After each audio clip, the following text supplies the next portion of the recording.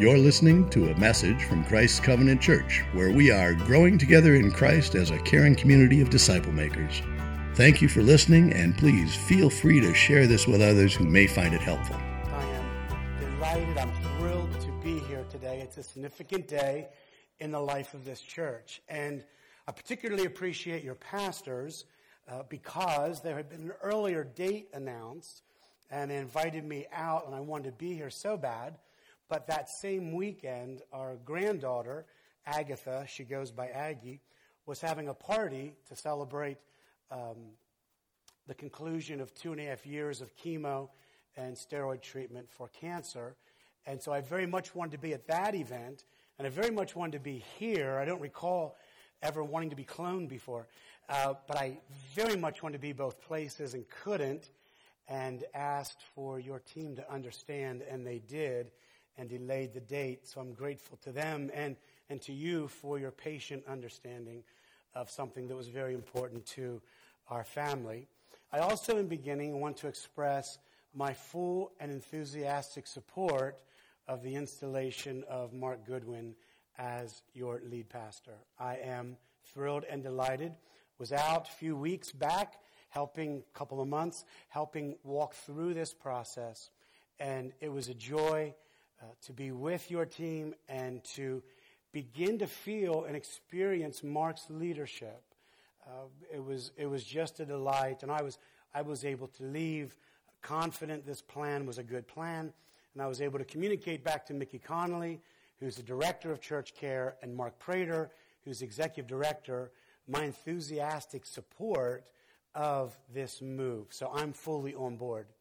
Today is an historic day in the history of this church, formally installing Pastor Marc as your senior pastor or lead pastor. Key question is, what's it mean to you? I think if you're like me, many of you are, you think of yourself first instinctively. What's it mean to me? Well, Marc is not becoming the CEO. He's not becoming a president. He is on a team of men that function in a plurality. And he will lead that team, but he is first among equals. What we are doing today is acknowledging that Marc is being acknowledged by the elders and by you, because your input and counsel was sought. He's being acknowledged as the primary leader of this church. Old Harry Truman, president, had a sign on his desk that said, "The buck stops here." And that's largely what it means for Pastor Marc. He is ultimately the one, humanly speaking, responsible for this church. So in this portion of the service, I'll be speaking primarily to Marc, and be giving a charge to him, and you get to listen in on his job description because it's very good for you to be informed. This text very naturally comes from one of the pastoral epistles. You probably know 1 and 2 Timothy and Titus were written by Paul to give pastoral counsel to these leaders and perhaps in difficult situations. And so let's read 2 Timothy 3:16 down through chapter 4, verse 5. All Scripture is breathed out by God and profitable for teaching, for reproof, for correction, and for training in righteousness, that the man of God may be competent, equipped for every good work. I charge you in the presence of God and of Christ Jesus, who is to judge the living and the dead, and by his appearing and his kingdom, preach the word. Be ready in season and out of season, reprove, rebuke, and exhort with complete patience and teaching. For the time is coming when people will not endure sound teaching, but having itching ears, they will accumulate for themselves teachers to suit their own passions, and will turn away from listening to the truth and wander off into myths. As for you, always be sober-minded, endure suffering, do the work of an evangelist, fulfill your ministry. May the Lord bless the preaching of his word. Marc, Pastor Larry, and Pastor Nate filled these shoes before you. They were faithful men in their charge. Now you have the responsibility and privilege to shepherd this flock, these these dear people for the glory of God. So I'll exhort you, Mark, to 7 commands from the text. This is the heart of God for his bride, the church. Mark, I charge you first to know the word, verses 16 and 17. It's doubtful that anyone can know the word too well. The word of God, Mark, man of God, is your main tool for the task. You will need this tool particularly to form points 2 and 3, which is preach and teach. But before giving the word to others, you need the word of God yourself. There will likely be very good seasons and good moments ahead. And there will likely be difficult moments ahead and difficult seasons. You need the word of God, like Joshua needed the word of God. Joshua chapter 1, Moses gives this charge to Joshua: only be strong and very courageous, being careful to do according to all the law Moses my servant commanded you. Do not turn from it to the right hand or the left, that you may have good success wherever you go. This book of the law shall not depart from your mouth, but you shall meditate on it day and night, so that you may be careful to do according to all that is written in it, for then you will make your way prosperous. Then you will have good success. You need the word of God personally, and you must not neglect this book. You must be a man of the word and of prayer as you seek to be faithful. When Jesus preached in the Sermon on the Mount, he put it this way, Matthew 7:24 and following: everyone then who hears these words of mine and does them will be like a wise man. We must hear and we must do. Who built his house on the rock. Rain fell, floods came, winds blew, beat on the house. It did not fall because it had been founded on the rock. And everyone who hears these words of mine and does not do them will be like a foolish man who built his house on the sand. Rain fell, floods came, winds blew, beat against the house, and it fell, and great was the fall of it. You need the word of God in your life because you can only pass on that which you have first received. This book, according to verse 17, equips you, Mark, to be complete and equipped for every good work. It is a reliable guide for the task at hand. Every leader has strengths, and that's a glorious thing. Because every leader has strengths, it means there are also weaknesses. There is the other side of the strength. Mark, it would be most natural for you today. I know you're cool, calm, and collected, but it would be natural for you to feel unequal to the task. That would be quite logical. The Apostle Paul said, who is sufficient for these things? The weight can be daunting. You need the book.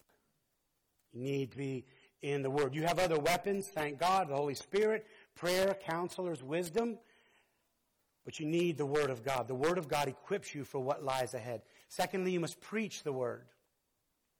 According to the Reformers, preaching and the sacraments, water baptism and the Lord's Supper, and church discipline for purity are the marks of a genuine and faithful church. To preach the Word powerfully and accurately, you must preach Christ.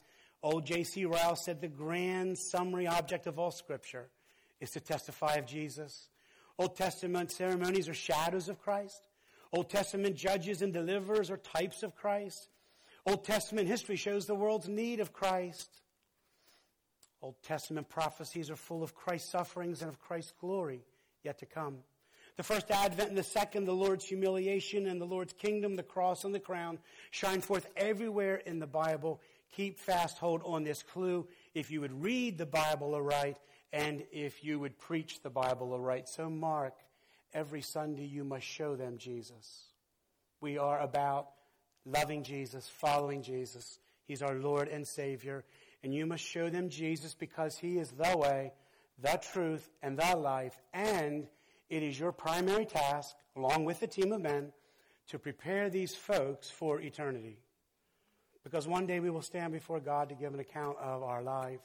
And Christians do not fear that day because God only promises rewards. But we live this life, which is very important, in view of that day. And we prepare for that day. And you must help people keep in view the return of Jesus, and the eternity that is beyond one day for all of us. To preach the word powerfully means you will need to seek the sacred anointing of the Holy Spirit. Ask, seek, and knock. Keep asking, keep seeking, because there is no substitute for the anointing of the Spirit. No amount of work, nothing else can substitute, not your natural gifts and abilities, can substitute for the sacred anointing.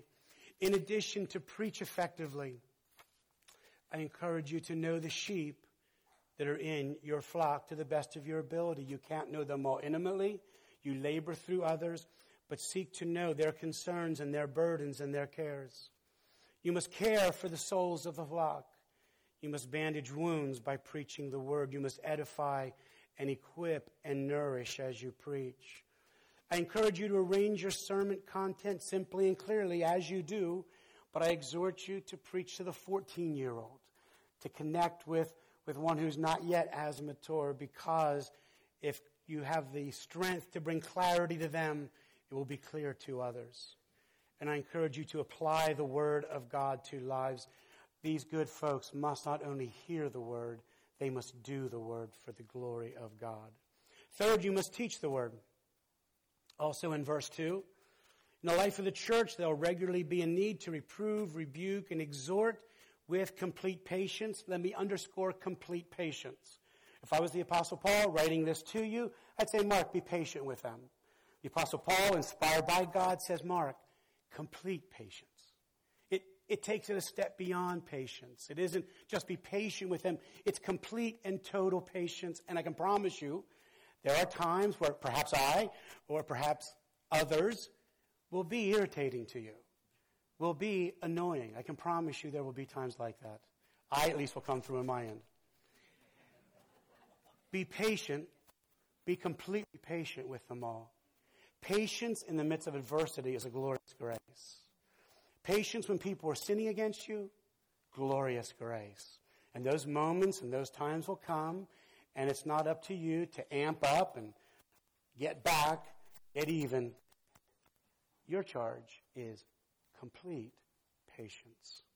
It's glorious when this is the way a pastor leads a flock. Sheep stray.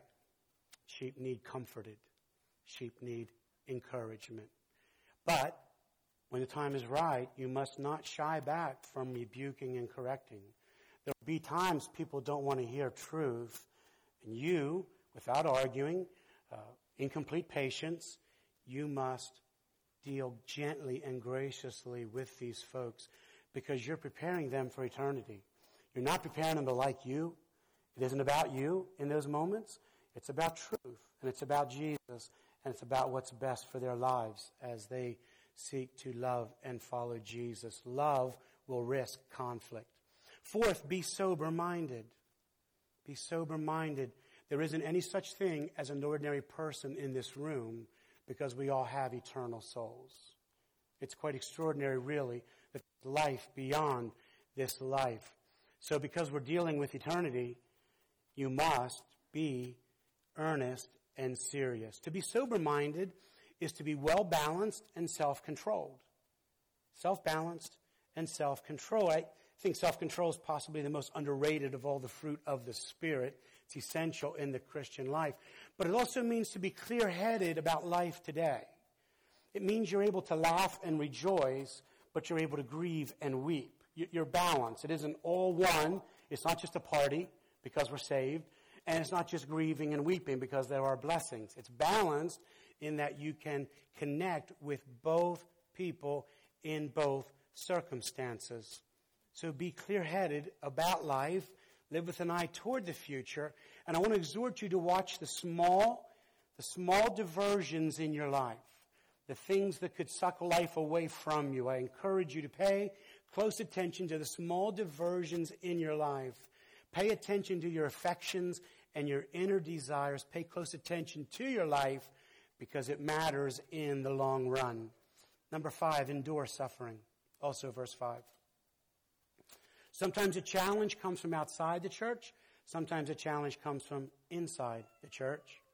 Either way, the one who endures and who perseveres is the only one who can finish the race that's put before us. So you're called to endurance, you're called to perseverance. This is godliness and this is Christ-likeness. Even when it's difficult, there is always grace for you. You do not minister in a time of peace. You minister in a time of a spiritual fight, a spiritual warfare. So there will be battles to be fought. And I remind you that if you look at the Bible, the very best of leaders, and let's say that's Jesus and Paul, they were rejected by some. Jesus was rejected by many. So the idea that people may be against you at some point is no criterion for evaluating what is true. The very best have been rejected. So Mark, you must stand firm in the love of God. You must stand firm in the gospel of grace always. And when people come against you, you must listen, discern, and act. You must guard the unity of this church.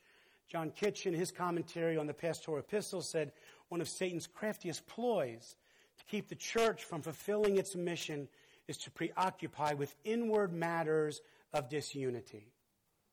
We must be careful, church, to not fight with one another and contend with one another in a way that robs us of the mission we're called to accomplish. Sixth, Mark, do the work of an evangelist. When we think the word evangelist, I don't know what comes to mind. You might think going door to door and handing out tracts or some such thing.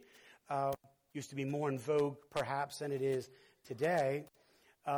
It's in view that you would share the gospel with non-Christians. That's true. But evangelists also equip the saints for ministry, for the work of evangelism. So what Paul has in view here is gospel work. Gospel work is done inside the church and outside the church. We aim to make disciples. So Mark, do not restrict your ministry just to the church. You must proclaim Jesus to everyone. Everywhere you are, your life must be about proclaiming Jesus Christ.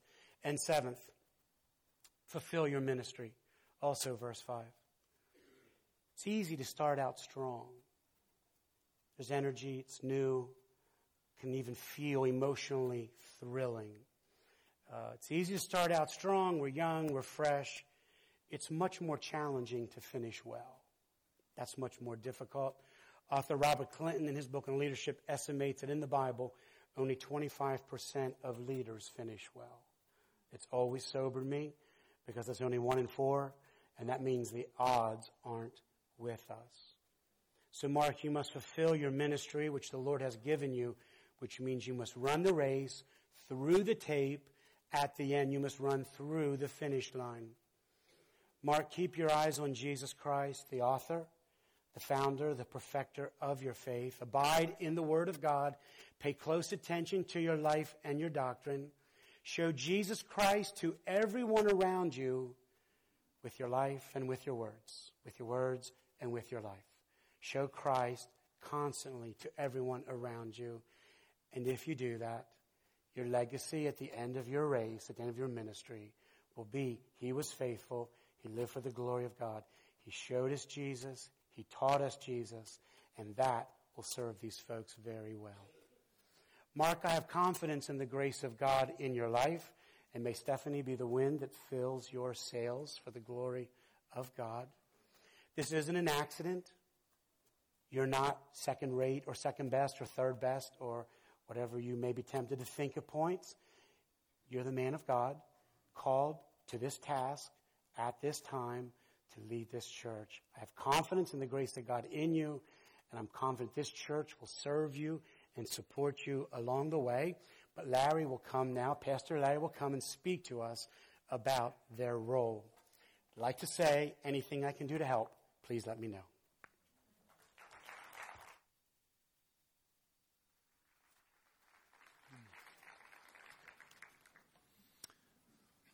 Thank you so much, Ken. And I think your words to Mark spill over onto all of us as we see Christ's care for us, his bride, his church. So thank you for serving us this morning, Ken.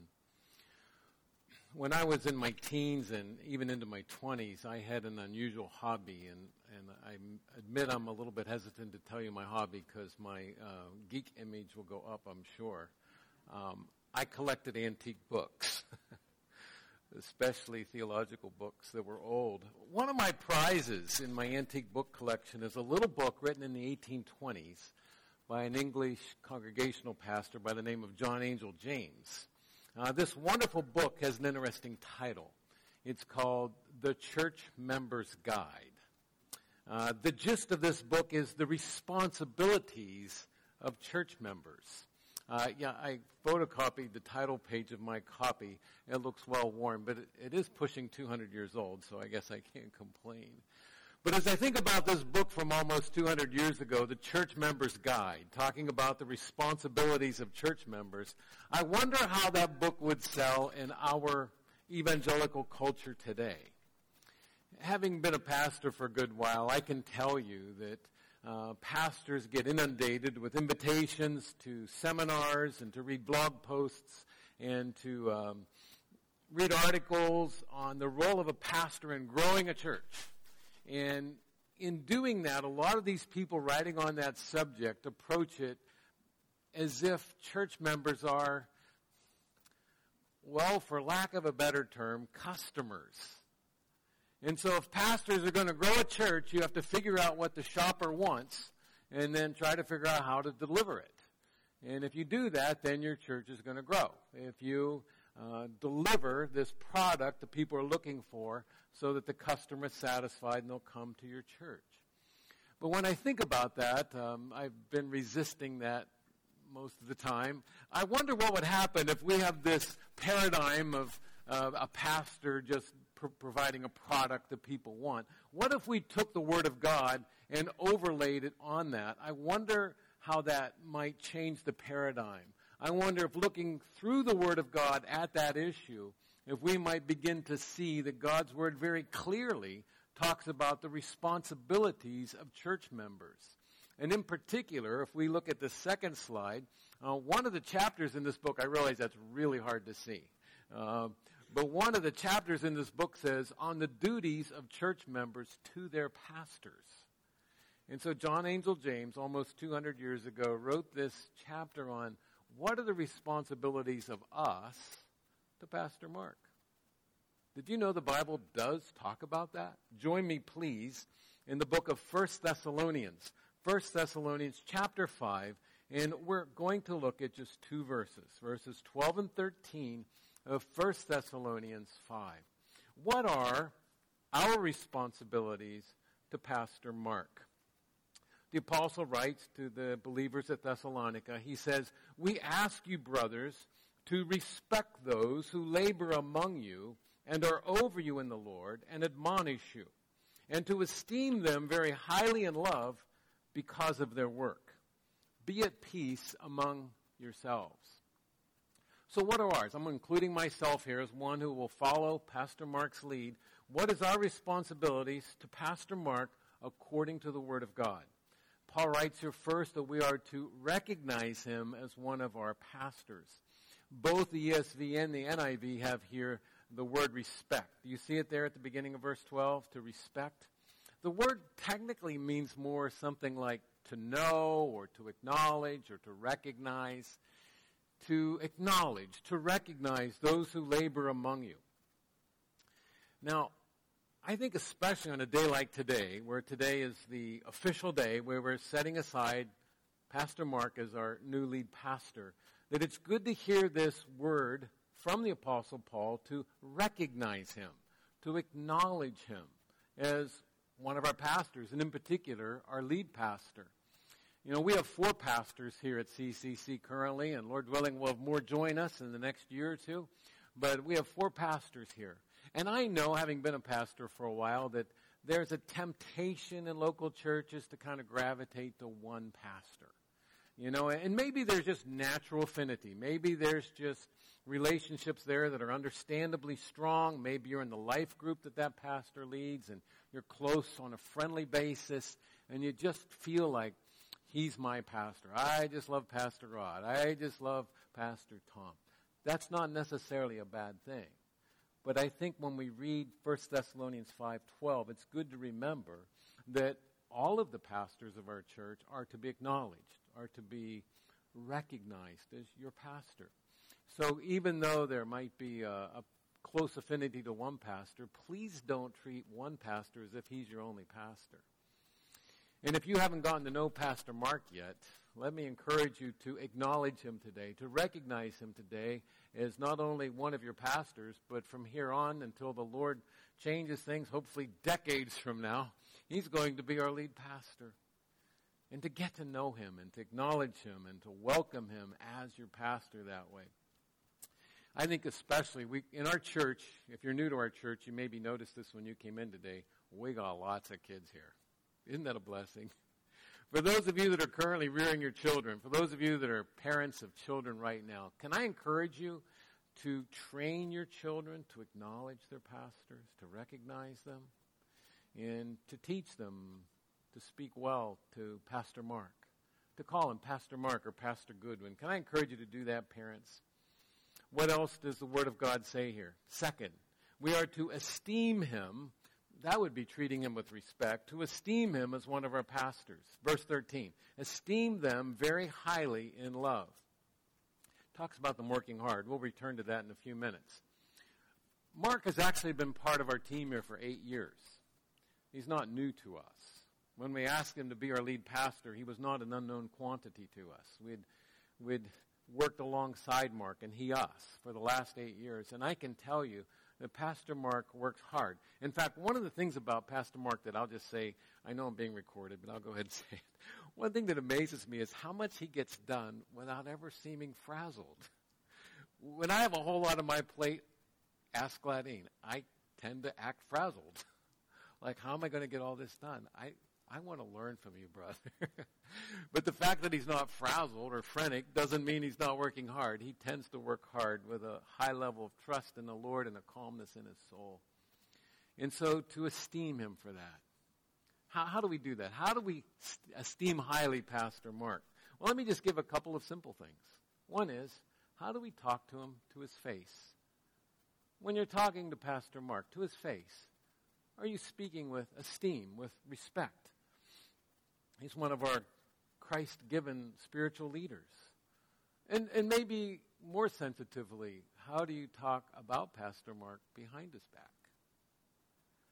Do you speak about Pastor Marc with respect, with esteem, with gratitude that the head of our church, Jesus Christ, has given him to us as a gift?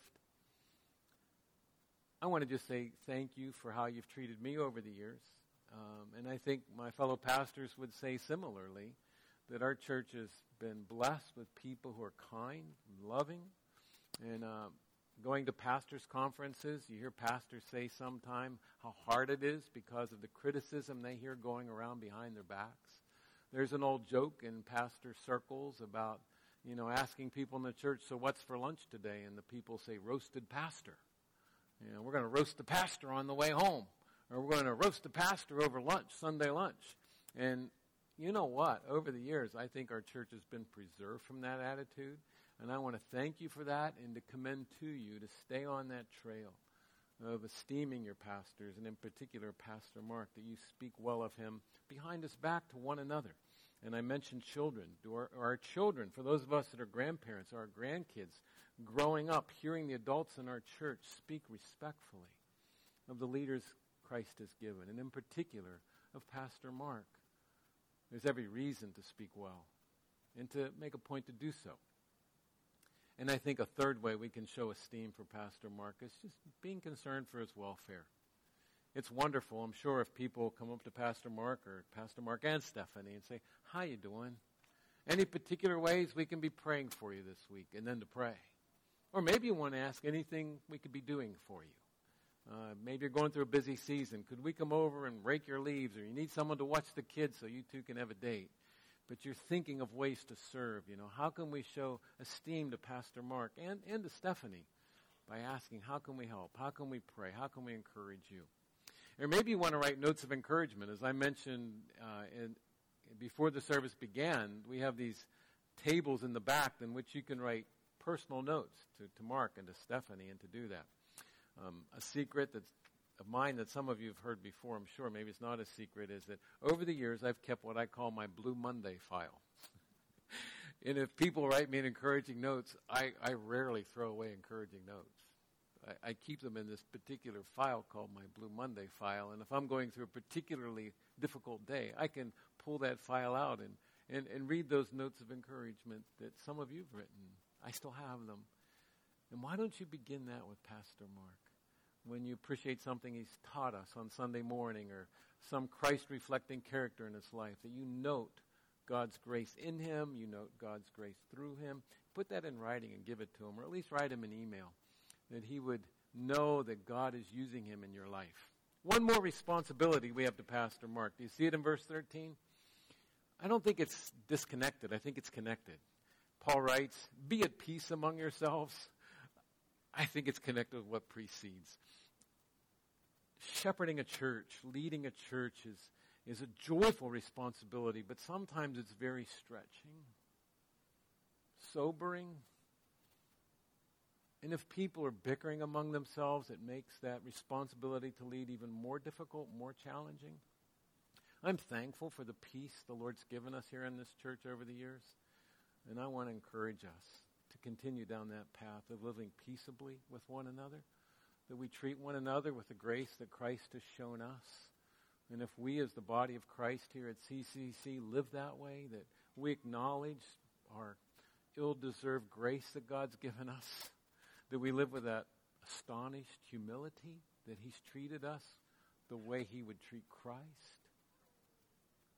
that gratitude spills over in how we treat one another, that we show the grace we've been shown. And that'll make Pastor Mark's leadership all the more sweet. Why do we do that? Why should we show Pastor Mark respect, esteem? Why should we acknowledge him? If we go back to verse 12, it says, those who labor among you. Hard work. Paul said it this way to the Colossian believers, Colossians chapter 1. This is worth looking at. Let me just read it to you, though. Colossians 1:28 and 29. Paul wrote and said, we proclaim him, that would be Jesus. We proclaim Jesus, admonishing and teaching everyone with all wisdom, so that we may present everyone perfect in Christ.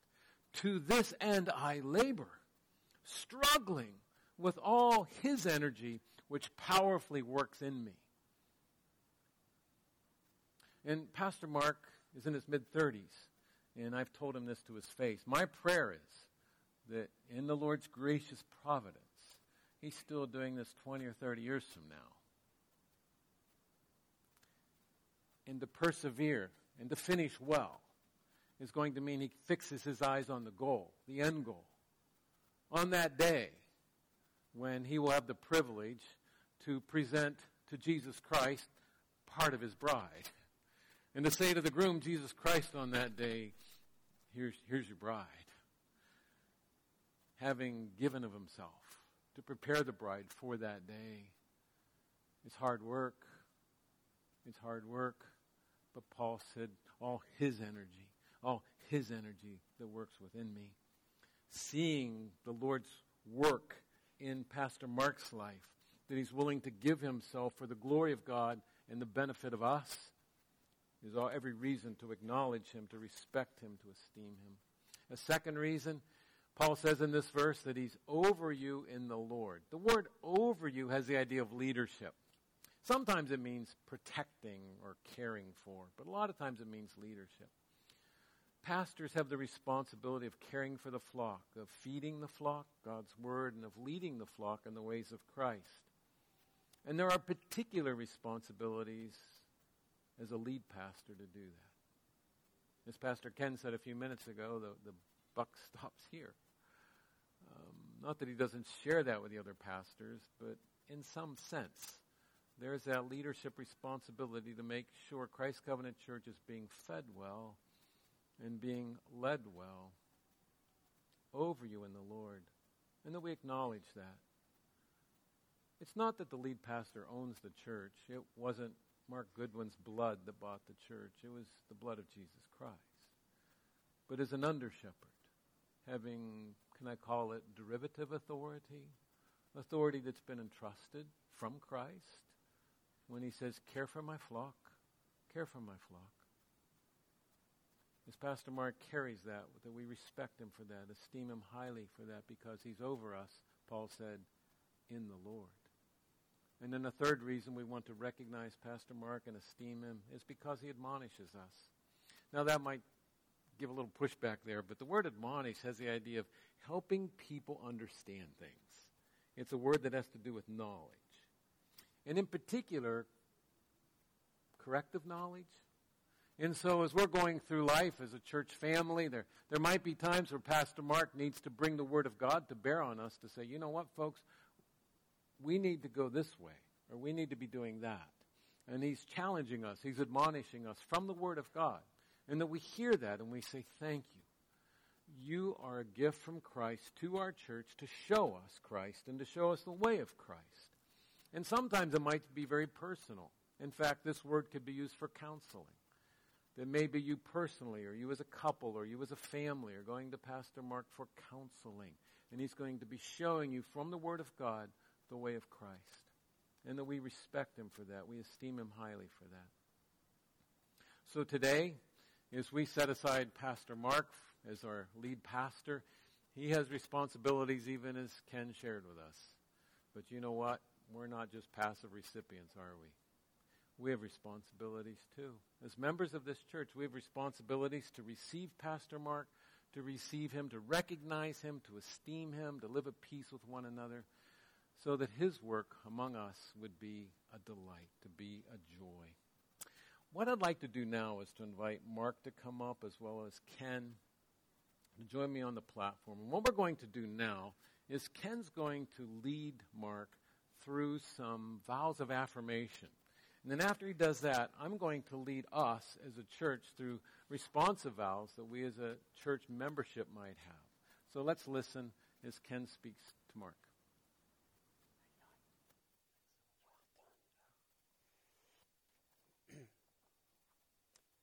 You are Mark, right?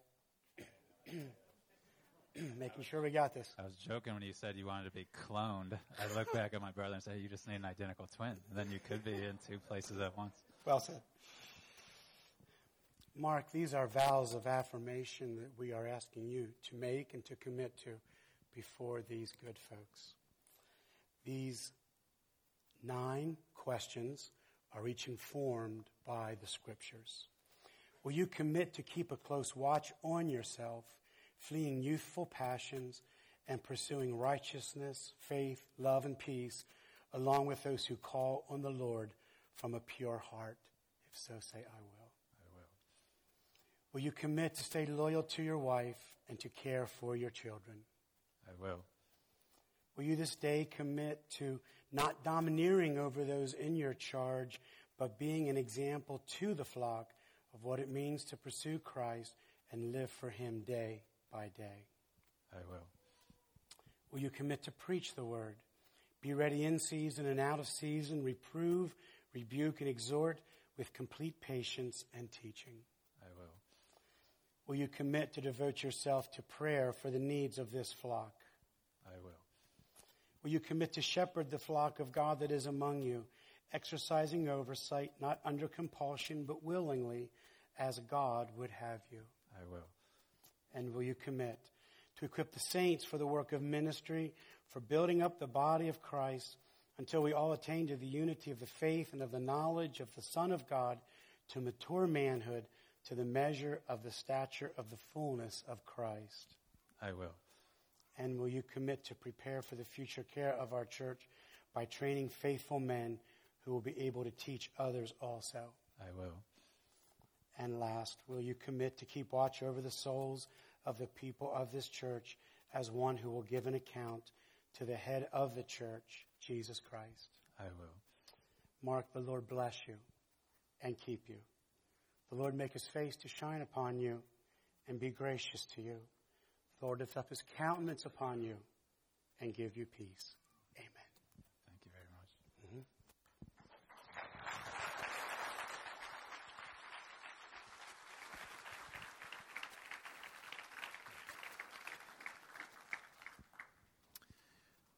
I'm going to ask you, if you are able to stand with me. And in particular, those of you who are members here, or you think of this as your church or a regular attendee, if you would join me in giving vows of affirmation in response to Mark's leadership from this day forward as well. So when I ask the question, if you are willing to do that, if you would respond with, we will. Will we commit to respect Pastor Marc as one who labors among us and is over us in the Lord and admonishes us? We will. Will we commit to esteem him very highly in love because of his work? Will we be at peace among ourselves, making Marc's care for us a joy? Will we commit to obey our leaders and submit to them, for they are keeping watch over our souls as those who will give an account? Will we commit to financially supporting Pastor Marc as we are able, as one worthy of double honor, especially as one who labors in preaching and teaching? And will we commit to praying for Pastor Marc that in the coming months and years he will continue to faithfully declare the mystery of Christ? Thank you. You may be seated. Pastor Marc, because we believe the Holy Spirit has given you the needed gifts and character of life, and because we believe that Jesus Christ has given you as his gift to our church, we are excited to lay hands on you today and to commit you to this wonderful, joyful labor of leading our church. We have not acted in haste. For those of you who are guests today, Marc has been serving on our team for 8 years. We've watched his life. We've seen his gifts in action. And as we realized that we were asking him to commit to this task, we sought the input of you, the members of our church. And about half of you actually had conversations with us, the elders, giving us an overwhelming sense of encouragement, an affirmation of what we sense the Spirit doing of giving us Pastor Marc. So it's with confidence in Christ, it's with gratitude to the Holy Spirit that we're laying hands on you today. So I'm going to ask Stephanie, why don't you join us? And also Pastor Tom and Pastor Rod. We're going to pray for Marc and Stephanie. And then afterwards, Marc's going to say a few comments to us. Pastor Rod will then close our service.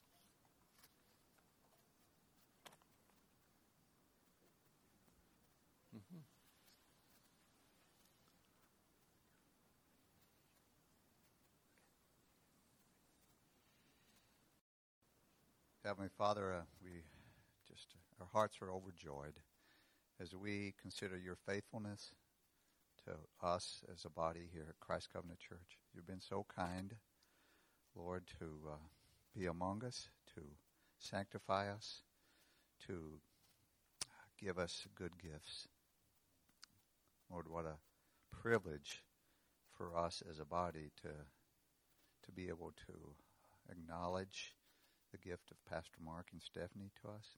Thank you for putting it in their heart and in your providence, making them available to move here from Ohio to a town they'd never seen or visited before, and to step out in faith to your call on their life and how we've grown to love them and see your grace in their lives and to be blessed by the gifts that you've given them. So, Father, I pray for us as a congregation, as Pastor Larry shared from your word, that we, Lord, would wholeheartedly and with joy receive them, especially Pastor Marc as our lead, to know that your Spirit is in him and that through your leading as he cries out to you, as he acknowledges and senses his dependence on you, that Lord, we look forward to where, as a church, you will take us for your glory, to be faithful, to show the love of Christ among ourselves, to encourage one another, to disciple one another, but also to be used of you for your glory in this community, in this region, in the world. So, Father, help us in receiving him, to respect him, to honor him, to partner with him. And Lord, I pray that we would make his work a joy. I pray, Lord, that we would encourage him in keeping the peace and receiving his loving teaching and admonishing in a way, Lord, that the Spirit is clearly among us. So, Father, we thank you, and we look forward to what you have for the future of Christ Covenant Church for your glory. Thank you for your faithfulness to us and the gift of Pastor Mark and Stephanie.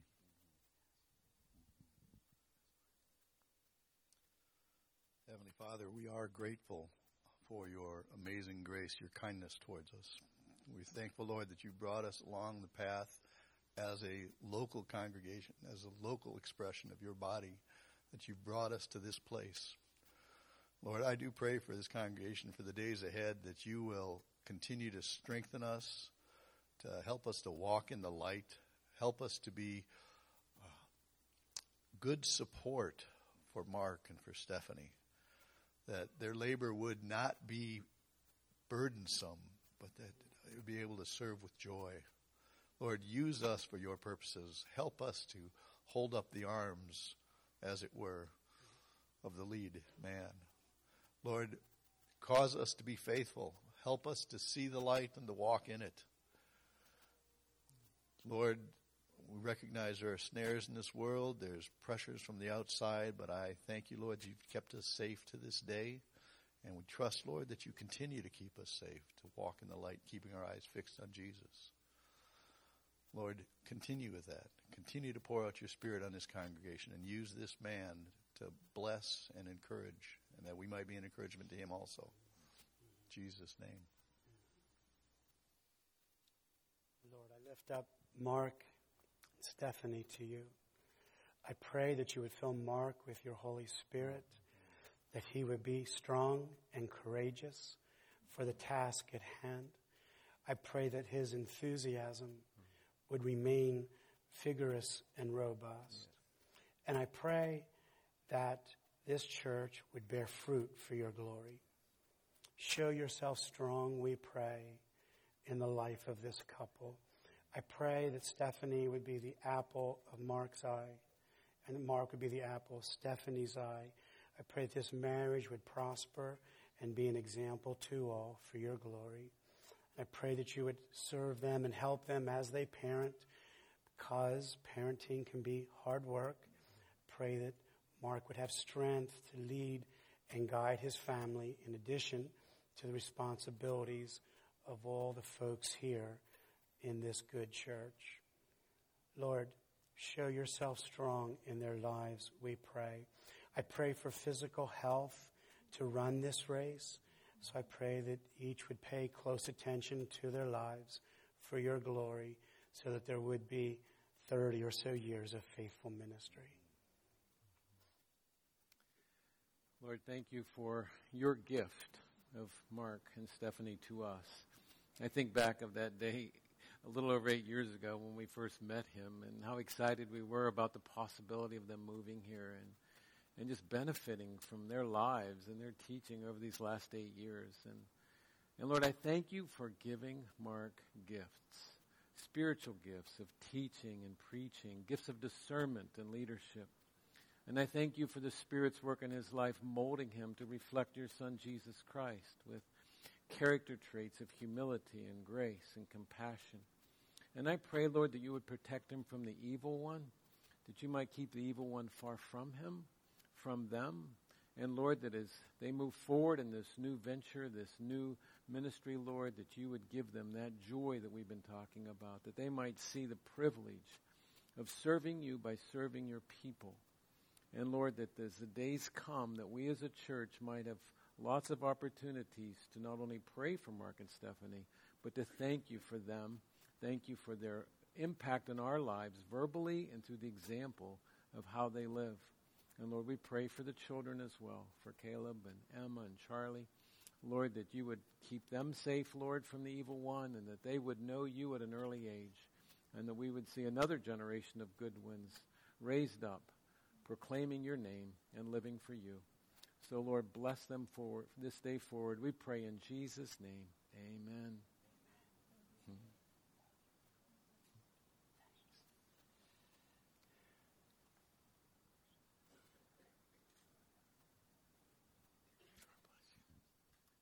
you very much.